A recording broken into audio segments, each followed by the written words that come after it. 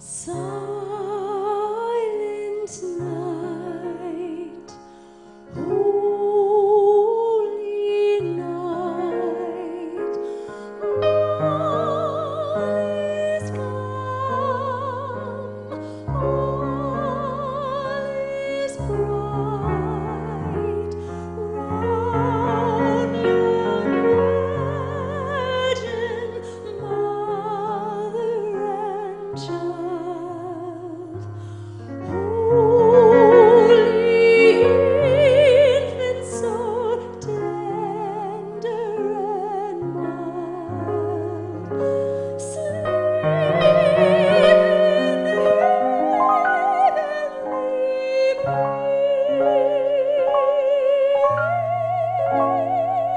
peace. Sleep in heavenly peace.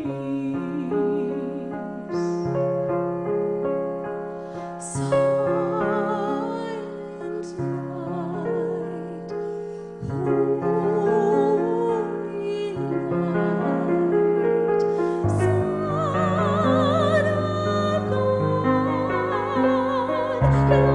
love's true light, radiant beams from thy holy face, with the dawn of redeeming grace. Jesus, Lord, at thy birth.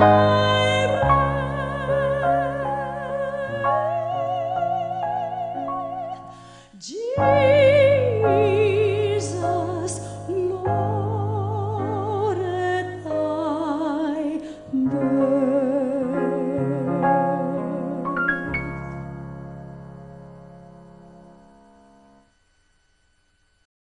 For God so loved the world that he gave his only begotten Son, that whosoever believeth in him should not perish but have everlasting life. Into our hearts,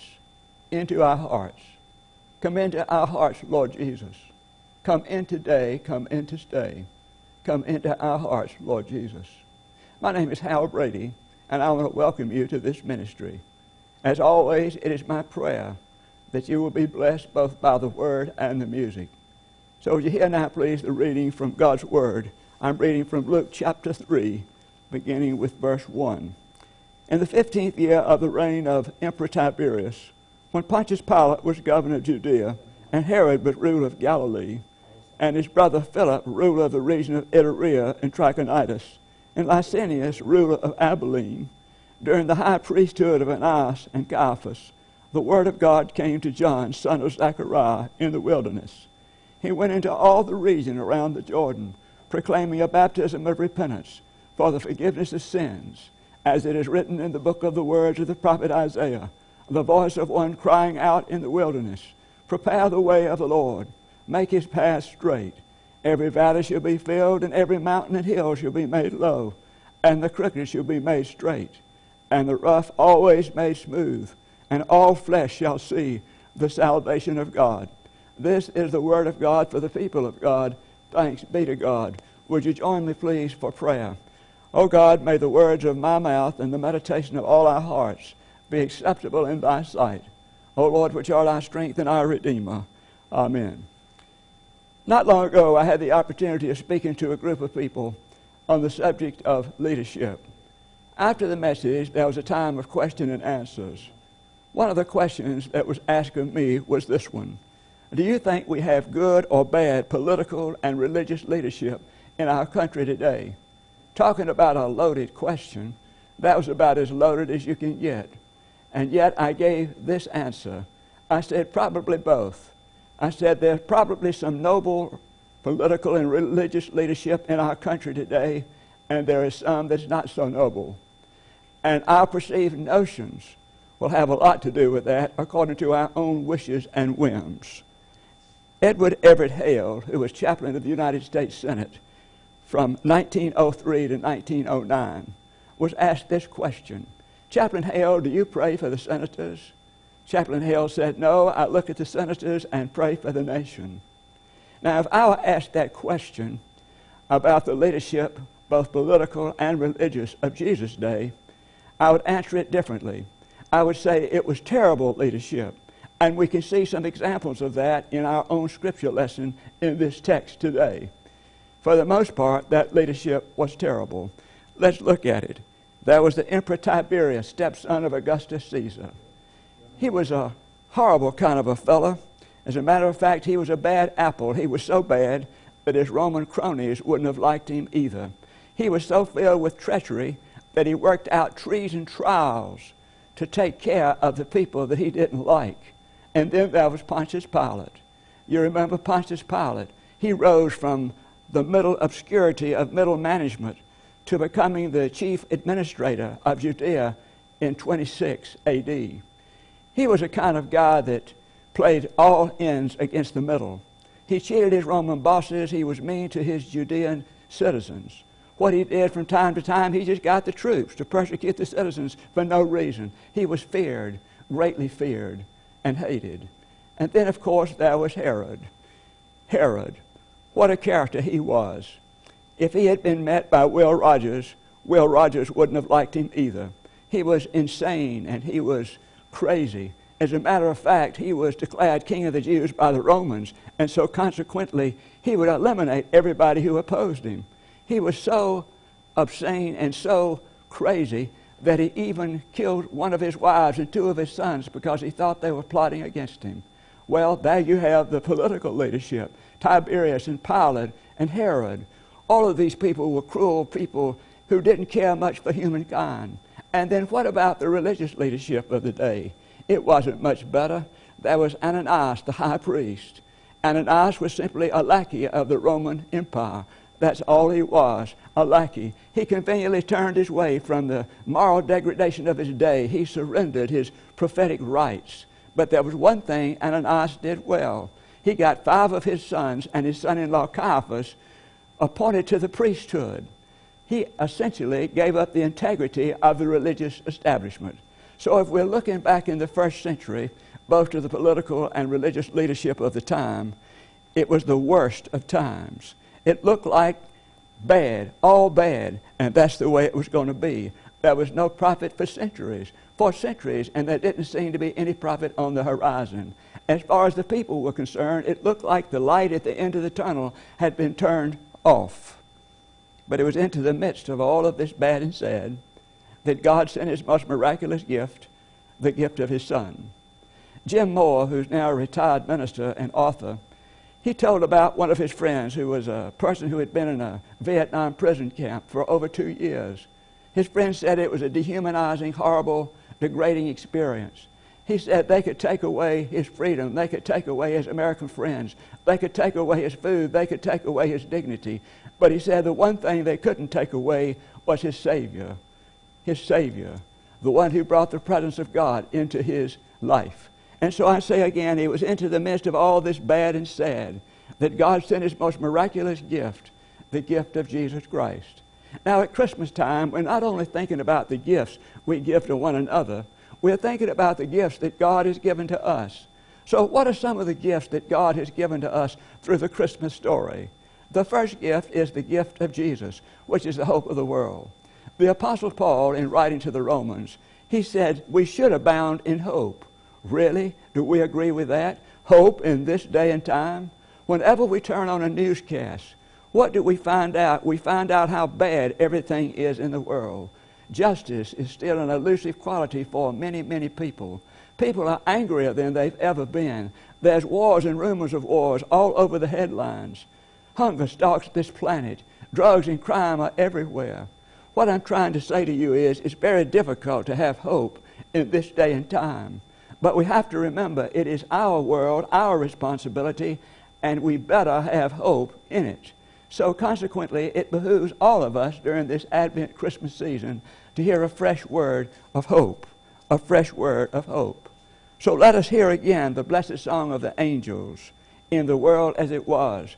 Not a make-believe world, but in the world as it was. A world of sadness and despair. A world of horrible going on, no matter what. the angel from God said to the shepherds, "Be not afraid, for behold, I bring you good news of a great joy, which will come to all the people. For to you is born this day in the city of David a Savior, who is Christ the Lord." The good news of hope is that the Savior has been born, and we remember the promises he's made to us. One of the promises was that he would make all things new, and that includes us as well. He'll make all things new. Another promise was that while we may have trouble in the world, be of good cheer, we are told and urged, because he has overcome the world. Another promise was that no matter how things are going, good or bad, he's promised to be with us. He'll never desert us. Another promise was he'll give us peace, not as the world gives, a kind of peace that's going to disappear and dissipate, but he'll give us a kind of peace that's going to be a permanent peace, and that we'll never lose that peace. Joseph Fort Newton once said of Christmas, "For the first time, humankind was glad about God." In his spiritual autobiography, Robert McAfee Brown said, "There we all are, gathered around the manger on Christmas Eve, putting the animals and the shepherds and the wise men around the child who is a small center of sanity in a large and crazy world." That is absolutely beautiful. A small center of sanity in a large and crazy world. A few years ago, I participated in a Methodist Millennial Conference.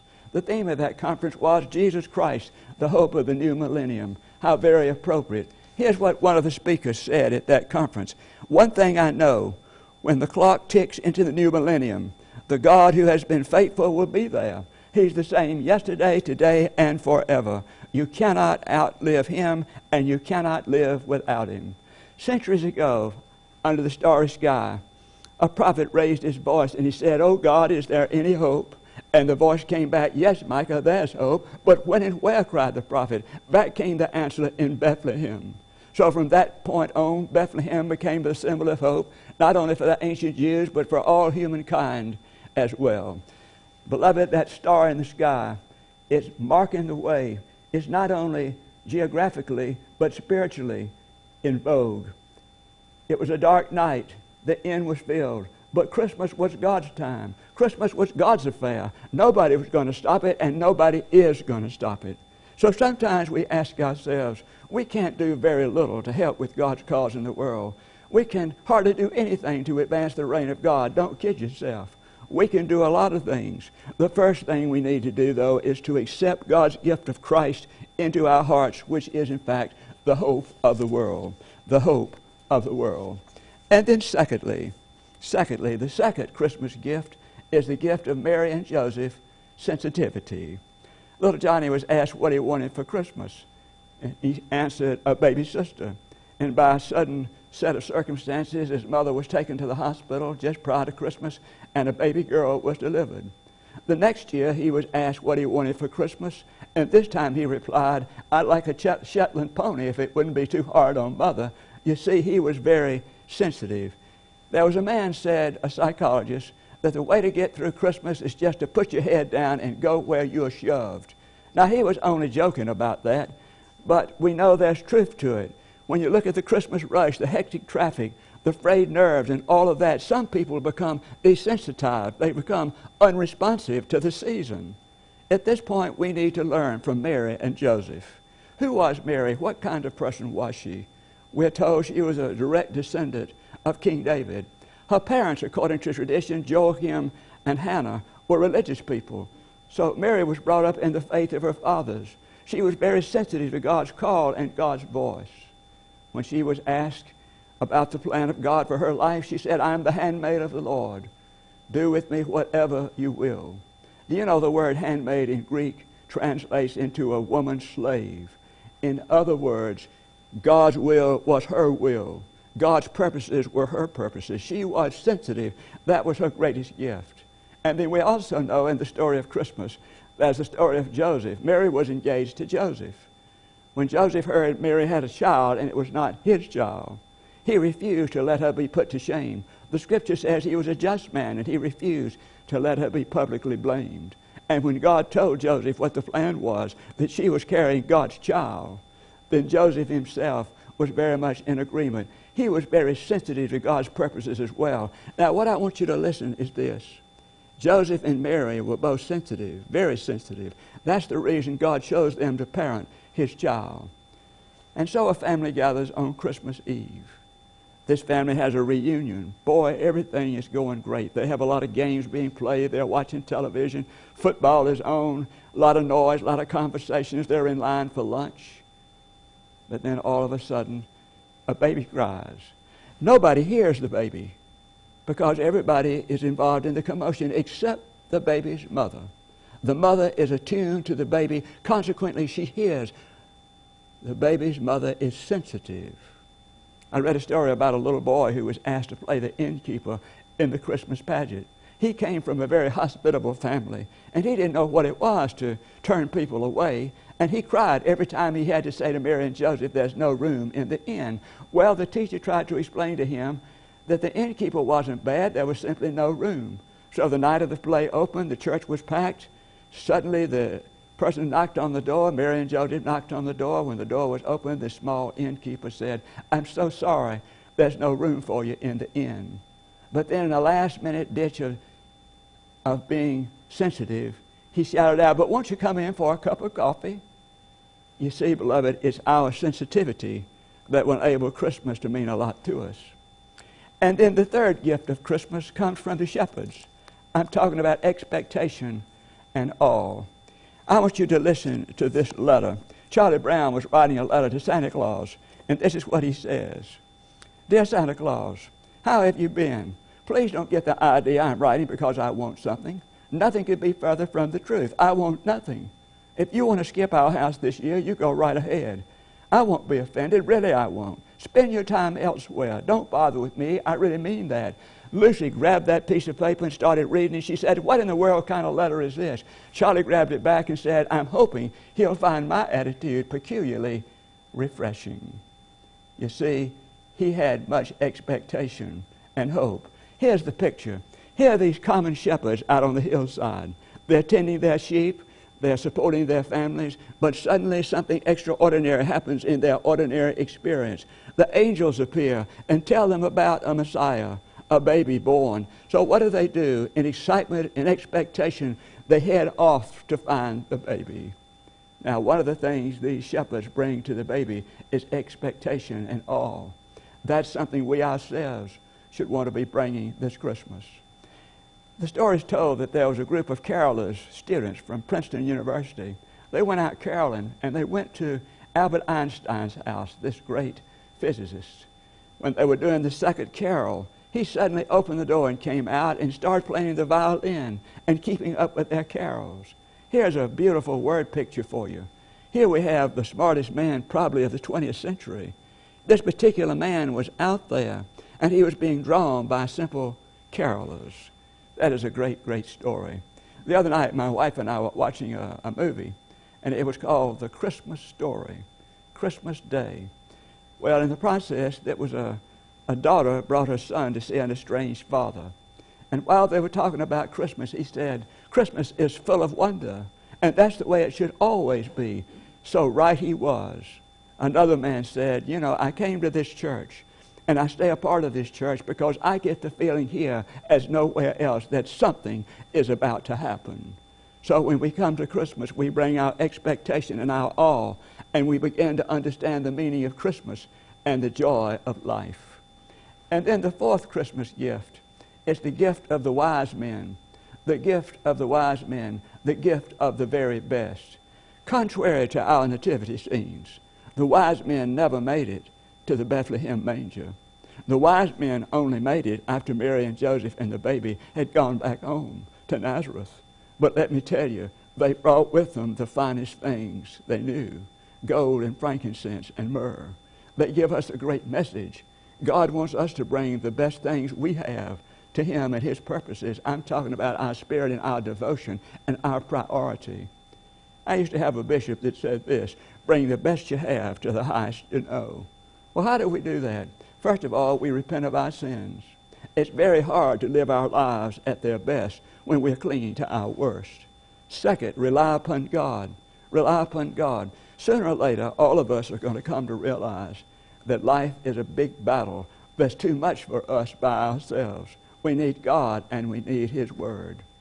And then we can come with great passion in our discipleship. And that always includes others. We can be zealous for our faith. Rick Warren was once talking to Peter Drucker, this great Renaissance man, this father of modern machinery and this very intelligent man of the 20th century. And he asked him, he said, how did you ever accept Jesus Christ? Peter Drucker said this. Peter Drucker said, when I finally realized what grace was, I knew I would never get a better deal than this. So let me ask you again, what are the gifts that God gives us through the Christmas story? The Lord Jesus Christ, the gift of hope.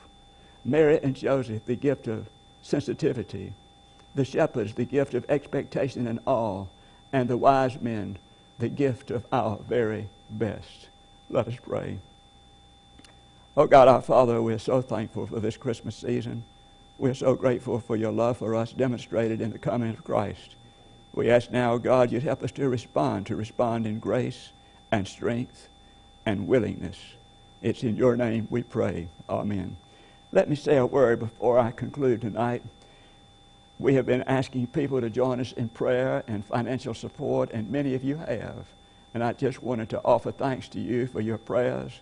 We know that if anything ever happens in this ministry or any other, it's going to be through the experience of prayer. We also appreciate your financial support, so thank you very much, and have a great evening. Good night.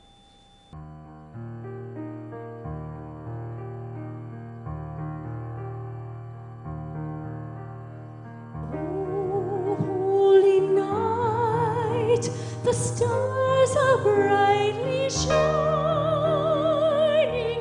It is the night of a dear Savior's birth.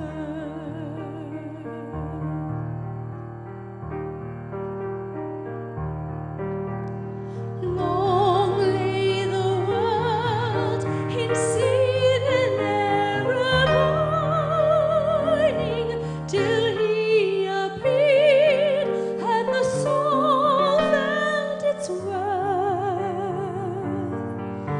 The thrill of hope, the weary world rejoices, for yonder breaks a new and glorious morn. Fall on your knees, oh, hear the angel voices, oh, night divine, oh, night when Christ was born, oh, night divine,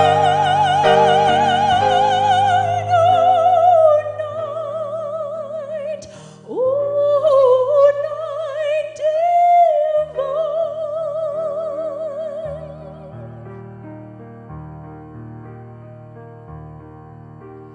Truly he taught us to love one another. His law is love, and his gospel is peace. Chain shall he break, for the slave is a brother, and in his name all oppression shall cease. Sweet hymns of joy